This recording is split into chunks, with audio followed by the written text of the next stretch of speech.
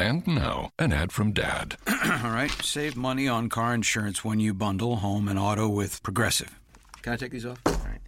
What is this? This looks good. Wow, that's well made. Where did you get this? I'm talking to you with the hair. Yeah, where did you get this? It's good stuff. That's solid. That's not veneer, that's solid stuff. Progressive can't save you from becoming your parents, but we can save you money when you bundle home and auto. Progressive Casualty Insurance Company, affiliates, and other insurers. Discounts not available in all states or situations. This podcast is a member of the Voices of Wrestling Podcasting Network. Visit voicesofwrestling.com to hear the rest of our great podcasts, as well as show reviews, columns, opinions, and updates across the world of wrestling.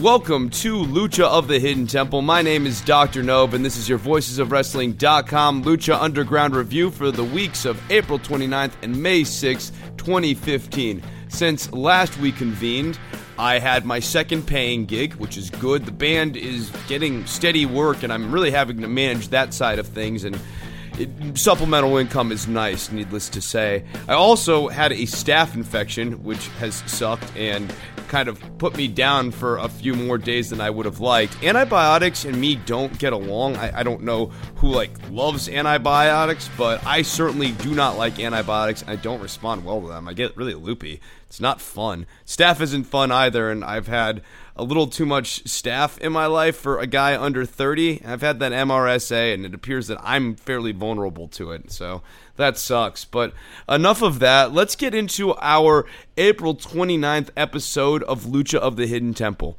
So we're going to begin with Dario Cueto, and he is explaining to the crew what a layup is. And now, Dario doesn't quite know what a layup is, because at no point did I hear underhanded toss into the basket, but I think he's referring more to the metaphorical layup, which the crew has duffed in our last episode that we talked about, when the team of Son of Havoc, Angelico, and Ivelisse won the tag team championships, and the crew were there to bat cleanup after Son of Havoc, Ivelisse, and Angelico went through the ringer facing those other three teams, or those other two teams, and they faced three teams in one night. And you get what I'm trying to say. Point being, Dario Cueto not pleased with this, and he introduces the crew to none other than his brother, which is something we find out for the first time this week, Matanza. So that's exciting, and Dario tells the crew if they screw up again, they're going to go one-on-one, or I guess three-on-one, against Matanza, and I don't like their odds. They look a little long. So our show opens up this week, and normally I'm really excited about the way Lucha Underground opens up with a good, spirited opening match. And this match isn't bad, but this match is of no import and is 6 minutes. It's Phoenix versus Killshot. This is a very skippable match if you were trying to play catch-up, which I assume some of you are using this review to do. I talked to actually a lot of my friends who love Lucha Underground, but are always a couple of episodes behind. I'm like that with the New Japan on Access. I love New Japan. It's just I sort of save those up for when I'm working out and I can go on a big binge of New Japan. So let's say you're using this review to determine if you're going to watch this match or if you're going to skip ahead. This is a pretty skippable match. I'll give you the broad strokes here. Killshot comes out. He's going up against Phoenix.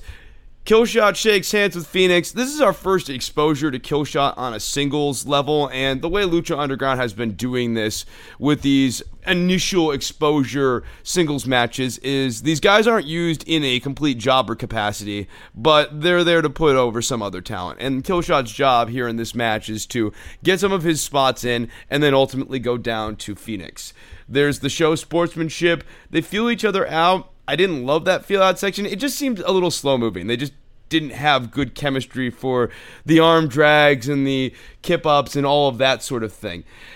At one point, there's a slapping sequence that reminds Matt Stryker of the strong style. I don't know what type of strong style Matt Stryker is looking at. Vampiro is into the Japanese look of Killshot and thinks it's fresh and cool that people are adopting the Japanese style. And I think it is. I think that UFC is as much a part of what wrestling is in 2015 as Lucha or Japanese wrestling or your archival wrestling, your Memphis wrestling. I think that has to be incorporated into the style. And so those martial arts knee pads and the gloves and all of that sort of thing adds an element of realism and credibility. And so I agree with Vampiro on that point. This match is more or less by the numbers. We get our outside spots. Phoenix does a nice little through the ropes Hurricane Rana to Killshot. Killshot does a corkscrew tope to the outside. And this is probably the most notable part of the match, or the thing that would make it different from other matches that we've seen in recent weeks. There was just a neat little finishing sequence in the corner, and both guys were trying to get their spot in one corner of the ring, and the fight and the rest of the match centered around who was going to ultimately get that corner spot. And it ends up being Phoenix, who is able to take advantage of a Killshot error and hit Killshot with the fire driver. Hey, remember Katrina? Yeah, I know. She's nowhere to be found in this match, and there's no plot advancement in this. So it's weird. We haven't seen Phoenix in a while. All of a sudden, he's here, and he gets a win. It's against Killshot. Still don't really know all that much about Killshot, other than he's a guy who will shake hands and have a decent and a spirited, if not, overwhelming match against Phoenix. And we don't know much about Phoenix, who was involved in a storyline against one of the strongest book characters in the promotion thus far, Mil Muertes, and it's like he's right back at square one. Phoenix, man, up the card, down the card, he rises and he falls. He's a weird character.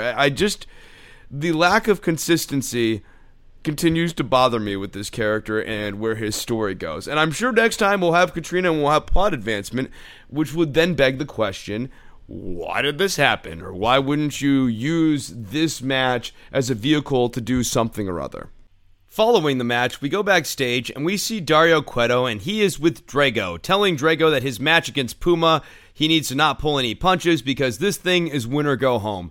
And Drago has found a way to survive despite the odds against him in many situations. And just to recap a few of them, he was in a win or go home situation in match number 4 in his series against Aerostar, although you'd be forgiven if you forgot that because commentary didn't bother to mention it really during that matchup or play that up during that matchup. He was in a must-win situation in match 5 in his series against Aerostar, and he overcame that.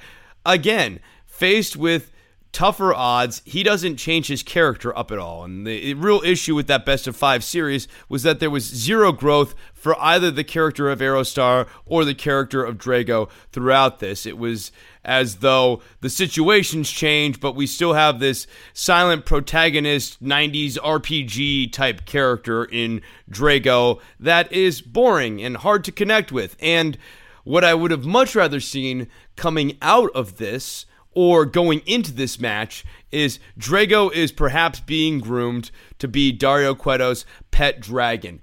And there's like a little bit of a hint of this in the sense that Dario Cueto says, you may not thank me now, but after you win the belt, you'll thank me. And theoretically, I guess if Drago won the belt, you could have told a story with Dario Cueto protecting Drago because he loves his dragon.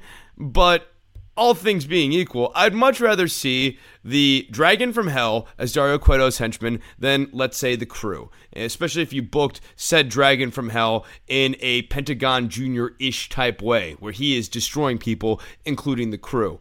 None of that's going to happen, though, so we'll end my little round of fantasy baseball and move on to the next segment. Prince Puma is getting ready for his match against Drago, and Dario Cueto comes in and starts talking to Prince Puma, basically giving him the same spiel that he just gave Drago. Look, this is a big deal situation. You know it. Dario Cueto likes combat. He likes intensity. He wants to see people get angry at each other, and this is his way of keying up Prince Puma, giving him a reason to fight hard. Prince Puma wants to hang out of the title, so at least that incentive's baked into the cake. What I really liked about this cutscene, though, is that we have effectively a second scene with Dario Cueto right on the other side of the lockers. So we see Prince Puma listening in as Dario Cueto is talking to Hernandez. Hernandez is upset that he's in a 2-on-1 match against King Cuerno and Cage, but Dario Cueto is happy to oblige Hernandez with the number one contender's opportunity for the winner of that match, ensuring that the match will be more of a triple threat match than a handicap match. Prince Puma is a little alarmed, and Hernandez is pleased that he has a chance to become the number one contender. So this will be interesting. Conan's camp has problems, and we'll see those develop. Back in the ring, we're getting set for a one-armed cripple fight between Ricky Mandel, Vinny Massaro, Argenis, and Famous B, who is looking into the camera and says he had a minor setback, but he's still here, baby. This fight gets underway. They're throwing punches and selling their arms. This lasts for about, let's say, 30 seconds before Tejano comes to the ring, destroys all four of the jobbers, who are all one-armed, and so it makes sense that Tejano's able to cut through them like a hot knife through butter. And he grabs a microphone and says that he wants a piece of that guy who looks like Cesaro but isn't, because it turns out that guy's kind of a jerk. Tejano bumped him accidentally, and then all of a sudden the guy who looks like Cesaro but isn't starts hitting him with wooden chairs and all that shit. What the hell? Outside the temple, Dario Cueto is on his cell phone talking to somebody, we don't know who, when Marty the Moth Martinez comes up and says that he wants his chance to fight inside the temple, and that he loves Prince Puma, and that he has Aztec blood running through his veins, so really he's a perfect fit for Lucha Underground if you get right down to it. Dario Cueto says that, yeah, the temple's open to anyone, but it doesn't necessarily mean it's open to Marty the Moth Martinez. Something tells me that Marty's not going to take no for an answer, though. While there's some intrigue in a Cage and Hernandez pairing with me, and to a lesser extent, a Cuerno and Hernandez rivalry pairing, all three of these guys in the ring didn't do anything for me paired together, and this match for the number one contendership between Cage, Cuerno, and Hernandez was kind of boring. The heels worked together most of the time against Hernandez until one of them went for the cover and the other one would break it up, leading to dissension and tension between the heel team, which Hernandez was able to exploit. Later on in this match, Marty the Moth shows up in what is a comedy spot, more or less, except for the part where Marty's walking back into the back of the temple, and he seems like fuming mad at this. I don't know that the crowd really knew what was going on with this run-in, and I felt like it was out of place with the tone of Lucha Underground. This was so slapsticky in that grown I'm watching WWE sort of way, and it's not a place that Lucha Underground has taken us thus far, so I wasn't thrilled about this run-in. Either way, the run-in allows Hernandez to take advantage of the situation, kicking Cage to the outside and getting King Cuerno with the pinfall. And now Hernandez, the master of the Who Farted Duckface, is your new number one contender, and we will see him up against Prince Puma, or maybe Drago, sometime in the not-so-distant future. Next, we have an example of the type of humor I am familiar with Lucha Underground, and a very good execution of that type of humor in this Vampiro interview with the Trios champs. They still don't get along, newsflash. Son of Havoc's voice still sounds like it's run through a modulator to alter his identity to protect the innocent.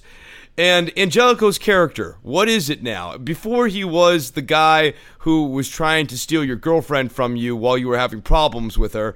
Then he was the guy trying to sleep with your ex-girlfriend. Both are the same guy. They're both creepers. Now he's just kind of a normal guy, and Son of Havoc doesn't really have a problem with him. And it doesn't matter if Ivelisse isn't his girlfriend anymore. Son of Havoc still should totally have a problem with Angelico. This is the guy who's trying to bone his girlfriend, and then his ex-girlfriend. So that's kind of weird.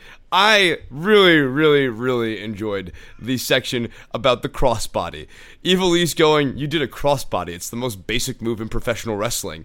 And Angelico going, I thought it was pretty cool. Instead of having going, I liked it.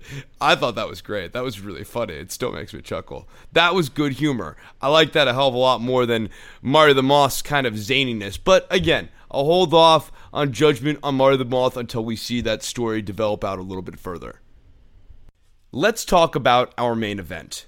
Look, if Dario Cueto hadn't been playing head games with Drago for damn near 2 months now, if this was just a match 3 months ago between Drago's character and Prince Puma's character where they were 3 months ago, this is a perfectly good match between those two characters. However, if you agree with my analysis on Drago's character, and you agree that after Dario Cueto playing repeated head games and the Drago character even changing colors from green to red, that there should be some sort of accompanying character change going with that color change, then this match was a big disappointment, because this match never went out of that friendly first gear. Drago is trying to shake hands with Prince Puma. Drago should have absolutely no fucking time for handshakes going into this match. Drago should be going into this match with a sense of urgency that is both existential and also deeply incentivizing, because if he wins this match, he is the champion. He has achieved his goal here at Lucha Underground. If he loses this match, then he, seemingly permanently, has failed at his goal here in Lucha Underground. The stakes simply could not be higher for Drago, or any wrestler for that matter, going into a match of this nature. And Drago's character and his performance throughout this match fails to capture that sense of urgency. And I'm very, very disappointed that booking didn't look at this a little bit tighter. The agents of this match didn't look at this a little bit tighter and go, no, really, Drago, you should be throwing him up against the outside guardrails, throwing him up against the steel steps, removing a turnbuckle pad, doing whatever it takes to win, even threatening Conan. Drago should be unleashing that hell beast. The guy changed from green to red, for God's sake, and he's advertised as being from El Infierno. I didn't do good in Spanish, but I know what that means. Drago shakes hands with Prince Puma. There's a tope to the outside by Drago. Conan's mic'd up during this match, which is not so much interesting as it is Conan telling Prince Puma, you know what to do, Puma, you know what to do, a whole lot during this match. And then Puma starts getting high spots of his own.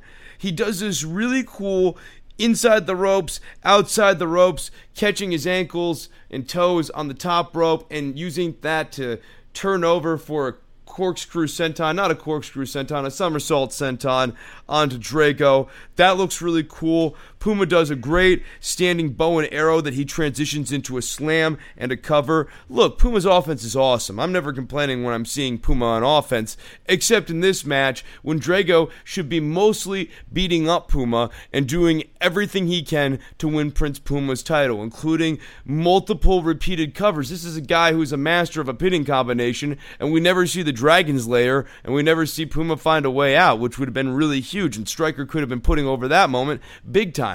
That doesn't happen, though.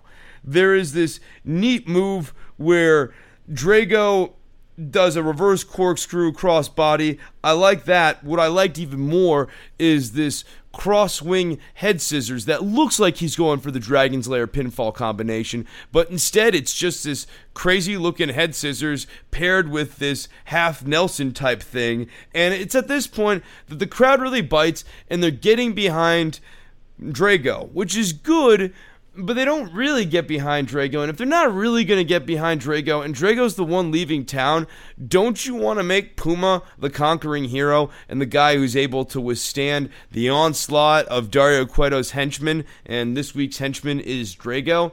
It doesn't make a lot of sense to build up emotional equity in Drago if we are going to be removing the character from circulation for a good long time. He might be back. He may not be back. It's not clear yet. My gut says that he will be back. But either way, shouldn't we be building equity in our champion? I don't know. That's not how this match is going to finish out. There is a really nice looking fisherman hook back suplex that Puma does. Drago does a kick, a knee, and a Hurricane Rana. That is stiff and looks awesome. Then there is kicks exchanged into a Prince Puma Blue Thunder Bomb. This is a good match. This is a really good match. It just fails to capture the essence of the storyline. There are a lot of great spots into this. Prince Puma does this really cool fisherman's hook back suplex that I liked a lot. Drago had this awesome kick, knee, and Hurricane Rana combination that just looked great. Kicks are exchanged into a Prince Puma Blue Thunder Bomb, And then eventually, there's a fireman's carry, a standing fireman's carry, a la the attitude adjustment, but it leads into a ref bump of our referee, and that leads to Drago getting what I refer to as the Mexican-Canadian Destroyer for a 5+ count pinfall. This is a visual pinfall that people are counting out loud. Out comes our new number one contender and the master of the Who Farted Duckface himself, Hernandez, and he gets into the ring. Prince Puma is standing dead center in the ring, and behind him, squared up with the turnbuckle, is Drago. And Hernandez goes to run at Drago, or maybe Prince Puma, we don't know who, and Puma gets out of the way, hitting Drago. Hernandez looks at Drago like, man, what are you doing in my way like this? Even though Hernandez totally would have seen Drago when he was lining up Prince Puma. I mean, it's just impossible that he didn't. I know I'm nitpicking. Let's get to the thing that is not a nitpick, but is legitimate beef. This leads to Prince Puma doing a total heel move and taking advantage of the situation after being coaxed by Conan to do so, and Prince Puma does so with reservations, and Prince Puma's still a good guy, and he very much needs to retain his title. I have no problem with him still wanting to win this match. I have a problem with Drago's reaction to the situation and the resolution of this match. So Prince Puma hits Drago with a fire driver, and then at the end of the match, Prince Puma gets Drago up and is honoring and celebrating Drago and the worthy competitor and the noble adversary that Drago was, and Drago is okay with the outcome of this match. Why is Drago okay with the outcome of this match? What part of the outcome of this match would Drago be okay with? The part where he got a pinfall on Prince Puma and there wasn't a ref there to count it due to just flukiness? Or was it the part where Hernandez came in and hit Drago for no fucking reason? Or was it the part when Prince Puma was able to take advantage of that situation and score a pinfall on Drago when he was in control of the match and won the match moments ago? Drago should be absolutely livid. He shouldn't want to shake hands with Prince Puma. He sure as fuck shouldn't want to shake hands with Conan, who was encouraging Prince Puma to take advantage of the situation, and he should want the head of Hernandez. He should be upset that he has lost his career because of this interference from Hernandez and because of an unfair stipulation from Dario Cueto. He should be upset that he didn't win the Lucha Underground title that he was moments away from winning, and if a ref had been there, he would have won it off of that Mexican-Canadian Destroyer. There's all sorts of reasons Drago should have been absolutely upset. And as frustrated as I was with the handshake at the beginning of this match, there is no fucking reason why Prince Puma and Drago should be shaking hands right now. I get it. Lucha Underground wanted to deliver for us a feel-good moment, a sentimental moment where we say goodbye to our old friend Drago, but the cost of doing that is that we didn't get a novel and interesting new challenger for Prince Puma. Prince Puma has been facing powerful heels who are monsters who don't give a fuck about tradition, hunters who are savvy and cagey and getting into your head, different adversaries all over the place, but he is yet to face a good guy who has been pushed to the breaking point, who is working on desperation. Drago offered the opportunity for Prince Puma to be facing a babyface who is being forced to do heel things, and instead of delivering that storyline to us, Lucha Underground instead opted to give us this sort of feel-good send-off for Drago. Now, after the match, Drago goes out back. He sees Dario Cueto. Dario Cueto says, "You failed." There's no mention of the fact that Hernandez cost him the match. It's really stupid. Apparently, that just doesn't bother Drago, even though the fucker cost him his career. And then Drago walks through a curtain, bursts into a cloud of flames, and as best we can tell, turns into a fucking dragon. And you know what? That was probably the best part of this match. The part where Drago turned into a fucking dragon. Dario Cueto is in his office booking the May 6th episode of Lucha Underground when all of a sudden Johnny Mundo and Alberto El Patron walk in and interrupt Dario Cueto's paper and tape session that he's having. Mundo and Alberto can't agree who should get a title shot first. As you might imagine, Mundo thinks it should be him, and Alberto El Patron thinks that Johnny Mundo has had his shot at Prince Puma, and it's about time that Alberto El Patron gets a shot at Prince Puma. Dario Cueto has a little problem here. Hernandez is his number one contender. That's okay, because Johnny Mundo and Alberto El Patron both agree that they are more qualified than, as Mundo calls him, Fernandez. So, what Dario Cueto says is that they're going to have a match tonight, and the winner of the match between Alberto El Patron and Johnny Mundo is going to go on to face Hernandez, whatever you want to call him, next week for the number one contendership. Our first match is Son of Havoc and Angelico versus Cortez Castro and Mr. Cisco. This is to set up the eventual trios match between the champions and the crew. Son of Havoc starts the match against Cortez Castro. He hits him with a Japanese arm drag. He kips up. He does a little bit of flashiness. Angelico gets a blind tag and tags himself in. I want to stop right here because the whole story of this match that Stryker sells at the end of the match is that there's a lot of discord between Son of Havoc and Angelico. And it didn't really happen so much in this match other than this blind tag. And you can argue the end spot, but Angelico was totally wiped out going into that end spot. And so when Son of Havoc blind tags himself in there, it's understandable. So let's continue on. Angelico gets in, he kicks Cortez Castro, Mr. Cisco comes in, and then eventually Son of Havoc gets back in. He does a move that I call the whip, trip, and flip. In this case, the flip is a moonsault. He goes to do that on Mr. Cisco, he gets countered. Angelico gets the hot tag, he comes in, he does a spinning knee, he gets Cortez Castro up for the Fall of the Angels, but that's reversed. There is a sunset flip that gets countered by Angelico and turned into a double stomp on Cortez Castro. And Mr. Cisco, then he fucks up the low bridge. So he's running at Angelico, and Angelico pulls down the top rope, clearly doing the classic, time-honored low bridge spot. Somehow Mr. Cisco finds his way through the middle rope, which, when you're thinking about a low bridge spot, is actually much harder to do because now the top rope has gotten closer to the middle rope. Anyways, Mr. Cisco, his work's been a little shaky on these last few episodes. Son of Havoc does a moonsault off of the ropes onto Cortez Castro. Angelico does a flashy running senton from the ring onto Bale and Cortez Castro. There's a big knee to Mr. Cisco by Angelico for the near fall. And then the crew's able to take advantage on Angelico. They start peppering up Angelico.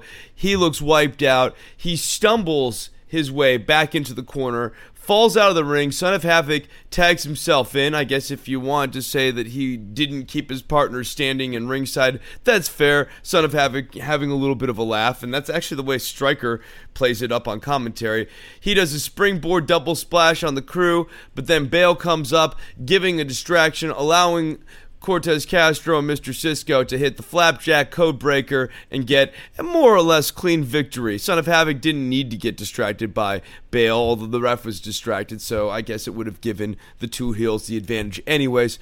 Point being, not that much discord was being sowed among our champions, but Stryker's playing it up here at the end of the match. And that's fine if that's the story they want to tell. It just maybe could have been reflected a little bit more in the ring in this match. Dario Cueto is speaking to the man who looks like Cesaro but isn't, saying that his family owns half of Boyle Heights and he can't really understand why this guy would want to fight here at Lucha Underground. The man who looks like Cesaro but isn't stops playing with his cell phone, which may or may not be an important plot detail going forward. I was kind of wondering about that. And he tells Dario Cueto that while Dario Cueto likes watching violence, he, the Golden Boy, likes inflicting it. Hernandez, Conan, and Puma are fighting in the locker room over the outcome of last week's match when Dario Cueto interrupts, saying that while he'd love to see Hernandez and Prince Puma fight, first, Hernandez is going to have to face the winner of Alberto El Patron and Johnny Mundo, and this week he really hopes that they can put differences aside because Prince Puma and Hernandez are going to be having a tag team match against King Cuerno and Cage. The man who looks like Cesaro but isn't is standing in the ring, and he is introduced as the Golden Warrior Delavar Daivari. I was kind of expecting a bigger reveal or maybe a promo for this character or something, but maybe this guy's promo is not so hot and they didn't want to overexpose him. I don't know. He's set to have a match against Tejano. This match never really gets started because Tejano just runs down to the ring, House of Fire, and starts beating up Daivari and gets himself disqualified when he throws off the official. What's interesting and what I think is moving Tejano closer to our de facto babyface and Delavar Daivari closer to our heel character is that Delvar Daivari grabs a microphone and hits Tejano and runs away from Tejano. Tejano's standing tall in the middle of the ring. He wants to fight. Daivari, on the other hand, he's on his bicycle and he's getting the hell out of there. Next, we have Cage and King Cuerno versus Hernandez and Prince Puma. Hernandez and Cage start off the match, and eventually Puma and King Cuerno face off. Cage does a 619, and Stryker refers to this, saying that normally someone else dials up that number. Prince Puma hits a Blue Thunder Bomb on King Cuerno. Hernandez does a gorilla press slam, throwing King Cuerno onto Cage on the outside, and then runs and does his big over-the-top ropes suicide dive plancha. I guess it's more of a plancha than a suicide dive. He's then showboating, and that stops Prince Puma from doing a spot to the outside, and this really illustrates our dissension. There's a little bit of dissent earlier with the tags.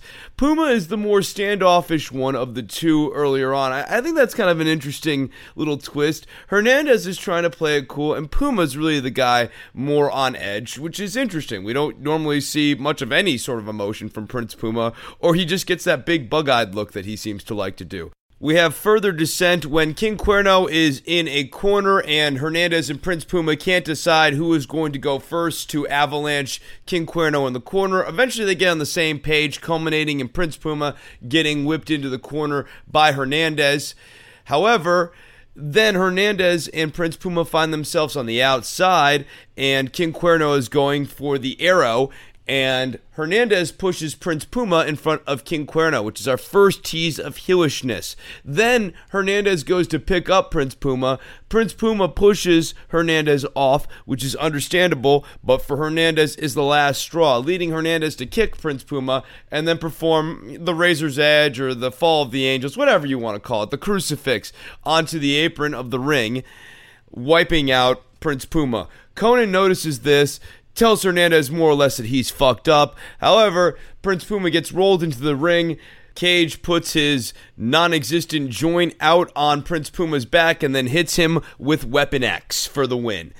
This is pretty much what you expected. You knew at some point Hernandez was going to turn heel. For me, this is a little early for Hernandez to go heel. I think this could have lasted one more week and wouldn't have been hurt by Prince Puma moving a little bit further into the shades of gray paranoid area.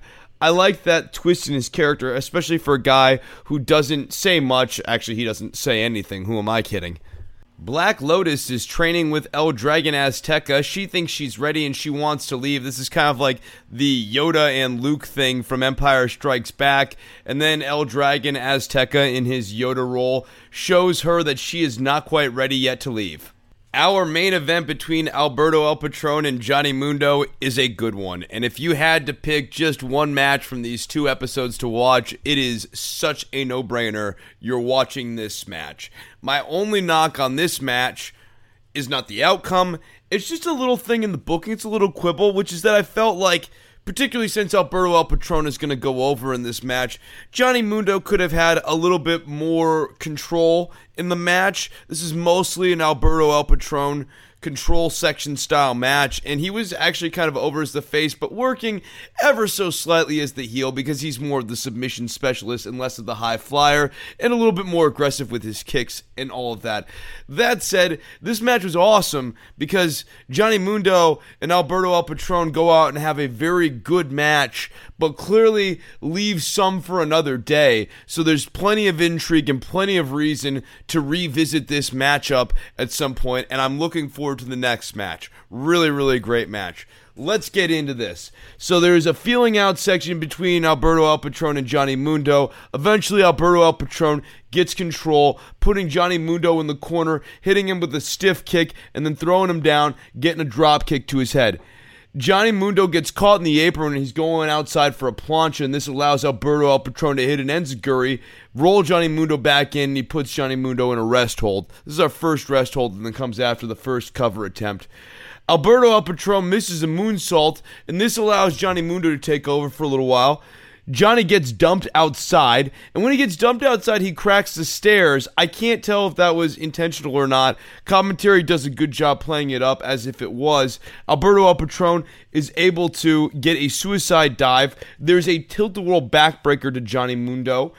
Mundo hits a twisting plancha to the outside at one point to Alberto El Patron.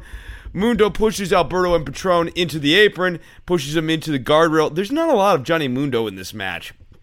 It's all El Patron, mostly, even as I'm writing down these spots and kind of running through them. And I am running through these fairly fast because, really, if you want to see this match or if you want the recap of this match, you probably should just go and see this match. Alberto El Patron gets Mundo caught when Mundo goes to the top rope and is able to hit a reverse suplex, which pops this crowd, as well it should. And what was great about this match is the crowd got really into it, and it was just a good, pure singles match. No flashy bells and whistles, no steel chair shots, nobody doing anything totally bonkers, just having a good competitive match that you could get into the ebbs and flows of, and that allowed the audience to get into the ebbs and flows of this match, and made for just a very, very pleasurable viewing experience. After the reverse suplex, Alberto El Patron, he gets up, and now he is looking for the cross arm breaker. Mundo is able to stop Alberto El Patron from getting the cross arm breaker on and is able to get the Fin del Mundo on Alberto El Patron, but Alberto El Patron is able to grab the bottom rope, allowing for the break. Next, eventually Alberto El Patron is able to snap the cross arm breaker on Johnny Mundo in the center of the ring. Mundo guts it out and is able to get to the ropes himself. Alberto El Patron gets up, starts delivering some kicks to the arm. It ties Johnny Mundo up in a tree of woe. Mundo evades a shoulder tackle from Alberto El Patron, and when Alberto El Patron hits the steel ring post, Mundo gets up into the top ropes and hits Alberto El Patron with a double stomp. After that, there is a cross arm breaker to the arm attempt. There are counters and reversals, and this leads into a quick but impressive looking super kick from Alberto El Patron, which allows Alberto El Patron to get the win, not on his finisher, just on a spur of the moment super kick that caught Johnny Mundo for 3 seconds. I love the finish of this match. I liked this match a lot. This was incredibly enjoyable, and as the crowd said, this is wrestling. This to me is what a good wrestling match is, and gets my seal of approval for whatever that's worth. After the match, we go and we see Katrina, and she is awakening Mil Muertes. And something, we missed a chapter in this storyline somewhere. What the fuck is Phoenix's role in this storyline? Alright, so now you're all caught up on the last 2 episodes, and you're ready to go for tonight's episode of Lucha Underground. I want to send out some warmth and well wishes to my friend and my cat, Mr. Chesterfield, who, during the taping of this episode, caused me to have to stop taping so that I could take him to the vet because my cat decided to eat about 10 of my hair ties. I'm a dirty long hair hippie, and I have hair ties, and my cat ate them. I like him very much, and I would like him to get healthy again. I like you all very much, and would like you all to stay healthy. Feel free to extend the same warmth to me on Twitter, at CHRISNOVEMBRINO. Hey, if you like this show, or if you like some of the better shows on the Voices of Wrestling Network, like The Big Show, or The Flagship Show, go to iTunes and leave a review. You'd be helping all of us, and a rising tide lifts all the ships, or something like that. I don't really know. Anyways, it'd be much appreciated, much like your ear is appreciated every episode. Until the next one, cheers.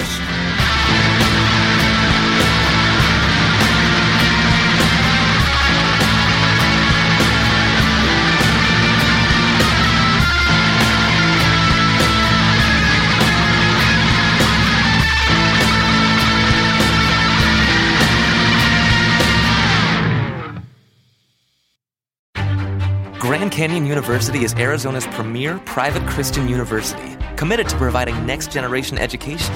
GCU offers over 200 academic programs, many in high-demand fields, across 9 colleges. We keep our rigorous curriculum relevant by partnering with industry leaders and advisory boards. Earn your degree online, in the evening, or on our vibrant Phoenix campus. Find your purpose at GCU, where advanced technologies drive education. Private, Christian, affordable, nonprofit. Visit gcu.edu. Say goodbye to your credit card rewards. Greedy corporate mega stores, led by Walmart and Target, are pushing for a law in Congress to take away your hard-earned cash back and travel points to line their pockets. The Durbin-Marshall credit card bill would enact harmful credit card routing mandates that would end credit card rewards as we know it. If you love your credit card rewards, tell your lawmakers, hands off my rewards. Tell them to oppose the Durbin-Marshall credit card bill.